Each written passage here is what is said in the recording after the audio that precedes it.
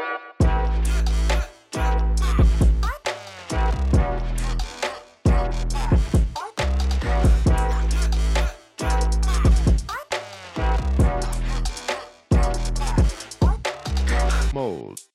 on this fine Tuesday, beautiful people. Welcome to episode 14 of the Clutchdown podcast.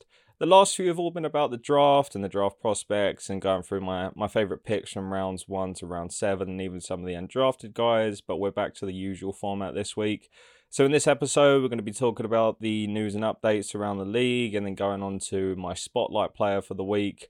I'm basically going to work through the first round of the draft, and then with the prospects I haven't spoken about, I'll do some analysis on and speak about the pros and cons of them and my conclusion where I think they're going to fit in the NFL, and then I'll just go from there. Like, it might be a case of that I get to the end of the first round and then we're on to the next college season and I can start chatting about the current college players instead of talking about the guys that were drafted into the NFL. So that would be the ideal situation. And after talking about Spotlight Player, I'm going to go on to rumours and controversies around the league and then finally talk about my album of the week. So with that in mind, let's get into it. So, news and updates for the week. Jadeveon Clowney re-signs on a 1-year deal for $11 million with the Browns. I like this. I think him and Myles Garrett work incredibly well in tandem. Clowney's always been this guy that if he's led to be the sole pass rusher or the sole guy who's on the edge, he's not going to get sack numbers that jump off of the screen and jump off of the box score. He's not going to be that difference maker. But if you put him in tandem with a fantastic player or a ridiculously good pass rusher like Myles Garrett, then he's going to fulfill his role extremely well. And he's going to be that solid run defender and that solid guy who gets you between 6 and 10 sacks. You could argue that that's the same for almost any player. Like, you look at some of the guys that have been across from Aaron Donald and then have moved on to other teams and their sack numbers have gone down because obviously he draws double teams and so on. But Clowney was a top pick a few years ago, and you don't become a top pick unless you've got that talent and got that ability. So for me, yeah, I think it's a good re-signing for the Browns on that team. They've got a few good pass rushers now and good guys on that defensive line. As I said about Perrion Winfrey and Isaiah Thomas last week, so they've got a really good rotation. And then obviously their star pass rusher, Myles Garrett. Moving on, apparently Geno Smith has the early edge over Drew Lock to start in Seattle. It's interesting. I mean, as we saw when Russell Wilson had his injury last year and Smith came in, that he actually played really well. I think he had a really decent passer rating in the starts that he had. So I think it's always a nice story when you see a player who's been in the league for a while, a veteran, you know, like when Nick Foles going to win the Super Bowl, or, you know, Ryan Tannehill with a career resurgence. It's always good when you see a player who's managed to hang around in the NFL and then he finally gets a chance to start and then does extremely well.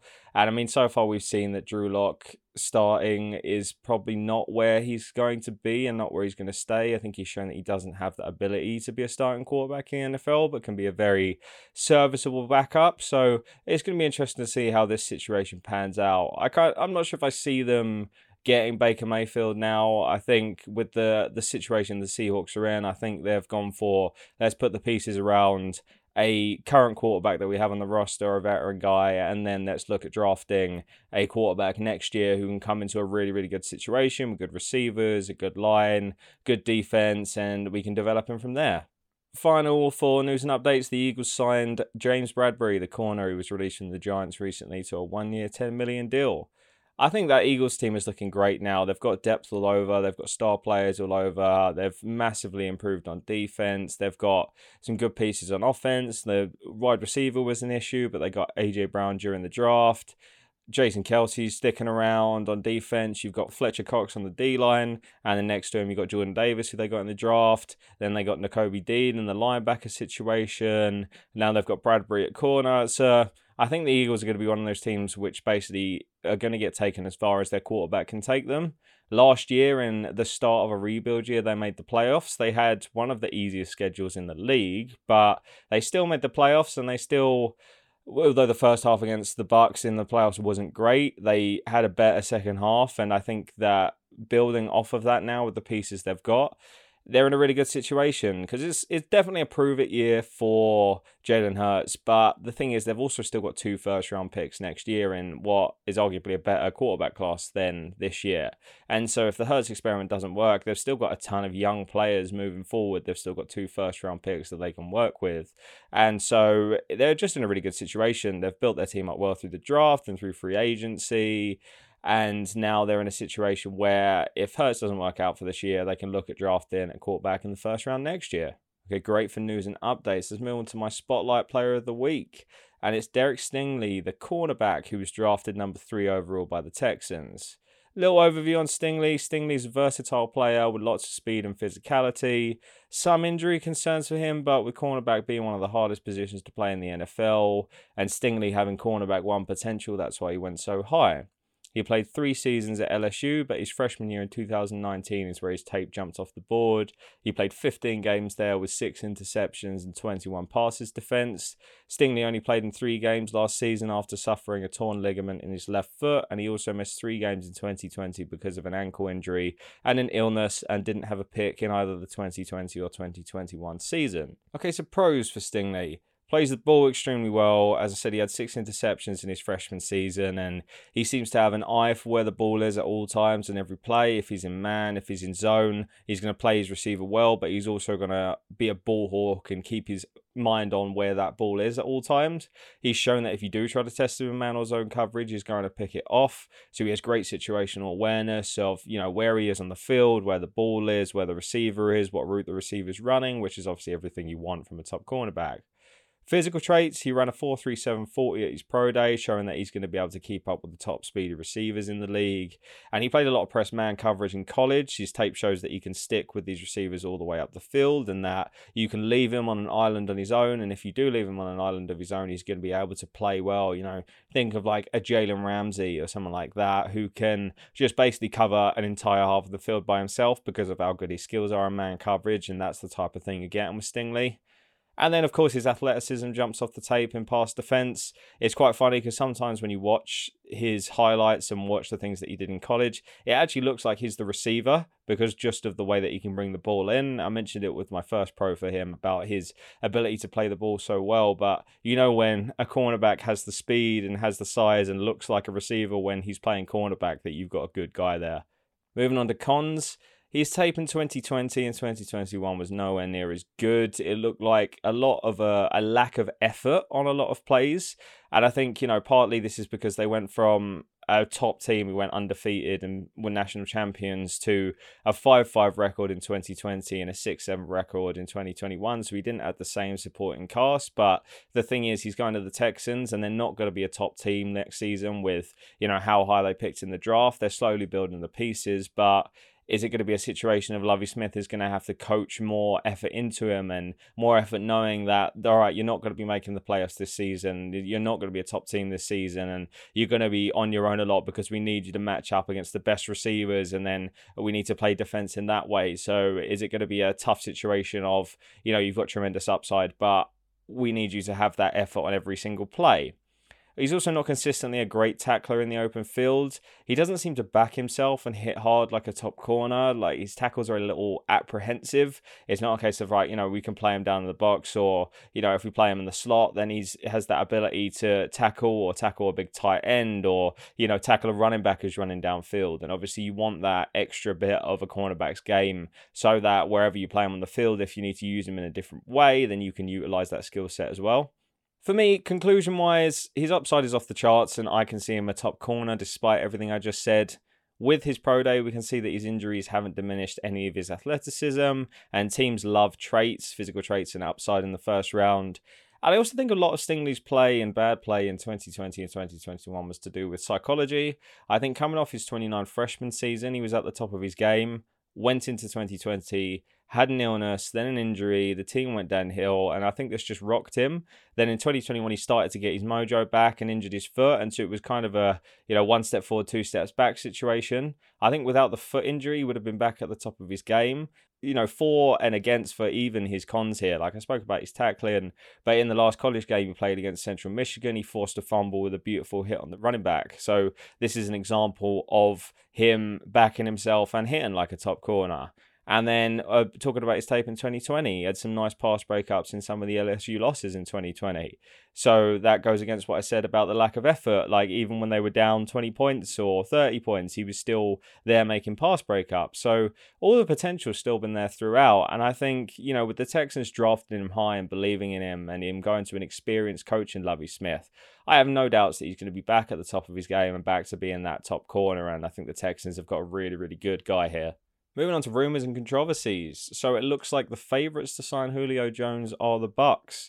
This is a great move. You've seen what happened with Antonio Brown going to the Bucs. Well, the good side of Antonio Brown going to the Bucs, where he built that immediate chemistry with Tom Brady. He was a veteran receiver, and I think the thing is, when you get a veteran receiver who's played so well in the league for so long, and then you pair him with a veteran quarterback, it's just a recipe for success, because that's two guys who know how to get on the same page and know how to work with each other's strengths and weaknesses. For me, it's going to be a great signing for the Bucs if they get him. I think Julio, if he can manage to even play half a season, or if he can manage to play a full season, it's only really been injuries that have been his problem the last couple of seasons. He's shown that when he is playing, he can still play as that top receiver in the league. And I think if he plays 17 games, he'll still lead the league in receiving yards. It's just those niggly little injuries that have been getting to him, the hamstrings and things like that. But in a situation where, they've got Mike Evans as a top receiver and then they've got Chris Godwin, Julio signings make sense, because even if he does have an injury, or if he can play the first 4 or 5 weeks and has a bit of an injury, he'll be a difference maker. And that at least gives you the chance for Chris Godwin to slowly recover from his ACL injury, and you don't have to rush him back quick. And if it's in a situation where Julio's playing as a top guy and he isn't getting injured, then great. You can still play them, play a lot of 3 wide receiver sets. You can play them as like basically glorified 3 wide receiver ones. Or if, Julio's struggling with some injuries, or, isn't at the top of that level anymore, then he can be a difference maker. But then as soon as Godwin comes back, then you can drop Julio into a guy that's still going to draw a big matchup on the field, and you can have him as that wide receiver 2 role, have him in the slot. You can play him as wide receiver 3. And then you've got just a really, really dynamic offense. I was very surprised that the Bucs didn't go with a wide receiver in the draft, just purely because of, where they picked. They traded back and they started with the top pick basically of the second round. And so with that, they could have gone with any of the wide receivers that were there, because there was so much depth of wide receiver in this draft. So I was really surprised. Even later in the rounds, they could have got someone. But with that in mind, I think that that's their biggest glaring needs now, is the need for a wide receiver and an extra guy. I say, especially with Godwin and his ACL injury. So yeah, I think also it would just be fun to see Julio and Brady going at it, and a good situation for Julio, who has done basically everything in the league besides getting a ring, and he deserves to get a ring. And so I'd like to see him get a ring, and I'd also like to see that Bucs offense with him on. So yeah, we'll monitor that and see how that goes. But currently it looks like he's signing with the Bucs. Okay, so we've spoken a bit about Julio. Let's talk about Lamar Jackson, his contract situation. So currently it doesn't seem like either side is in any sort of rush to get a deal done. There's no sort of priority on getting Jackson signed, and it looks like both teams want to get him signed. Both sides want to get him signed. But yeah, I'm a bit unsure on Jackson still. I think he's an incredible athlete, yeah, don't get me wrong, but he's still shown that he hasn't improved that well as a passer. And I think it also comes down to regular season versus playoffs. Yeah, regular season, I think Jackson's going to be a perennial MVP caliber quarterback every single season, especially with his rushing ability and so on. But I think the thing is, once you start to get to the playoffs, if a team can shut down that run and shut him down in the run game and all that, then you have to force him to pass. And if a team just goes, right, we're going to commit to slowing that run down and going to commit to that, and then you commit to slowing that down, and then you have to make Jackson pass, I just don't think he's got the skill set to be able to carry that over. That's why you've had quarterbacks like Joe Flacco and Nick Foles and, nearly Blake Bortles going to a Super Bowl, and players winning Super Bowls who aren't the best quality quarterbacks, because they can at least throw the ball well. And I think in Jackson's situation, having been to the playoffs 4 times now and only won one playoff game, I think that kind of shows the issue there. I just think that when it comes to the playoffs, you need to have everything in your arsenal to be able to get to that next level. Like you see, quarterbacks like Stafford popping off some nice runs in the playoffs and all that. And it's just like you need to have as much as you can at your disposal. And if you're in a situation where the Ravens have a kind of not one-dimensional quarterback, but just a dude who can pass but isn't the greatest passer, and still makes kind of erratic decisions when it comes to passing, I just don't think they're going to be able to go that deep in the playoffs with him. Is he a fantastic quarterback? Yes. Is he a top quarterback who deserves to get that top money? For me, he just hasn't shown enough as a passer to do that. So, yeah, we'll see what kind of happens with his contract situation. But it does seem like both teams want to get a contract done. But it's just all about quarterbacks and how much money they demand. And I think that'll be the sticking point. It looks like a lot of other NFL executives are monitoring the situation as well. Final rumor controversy. The Patriots are alarmed by the offensive staff at the moment. With Josh McDaniels going to the Raiders, the Patriots still have no offensive coordinator. For me, this is just a quick one. I think the media love to jump on the bandwagon of the Patriots dynasty's over, and they love to kick them and make a drama out of their situation. Bill Belichick is a guy who has things under control. He knows what he's doing. Yes, McDaniels is gone, but Belichick is still the mastermind behind how that Patriots team works overall. And so I have no qualms about this, and I think this is just, an off-season thing, and they'll figure it out. And I think it's just the media going, all the Patriots have gone downhill. They're not winning the Super Bowl every season, so let's find some drama in everything that's going on. And so I think they're just going to develop into being a playoff team again. They've signed some good depth pieces. They didn't have the best draft, but they had some good guys in free agency. And so, I think the Patriots are going to be a fun team to watch next season. Okay, enough of the NFL stuff. Now onto my album of the week. So my album of the week this week is Rolling Stones' Tattoo You.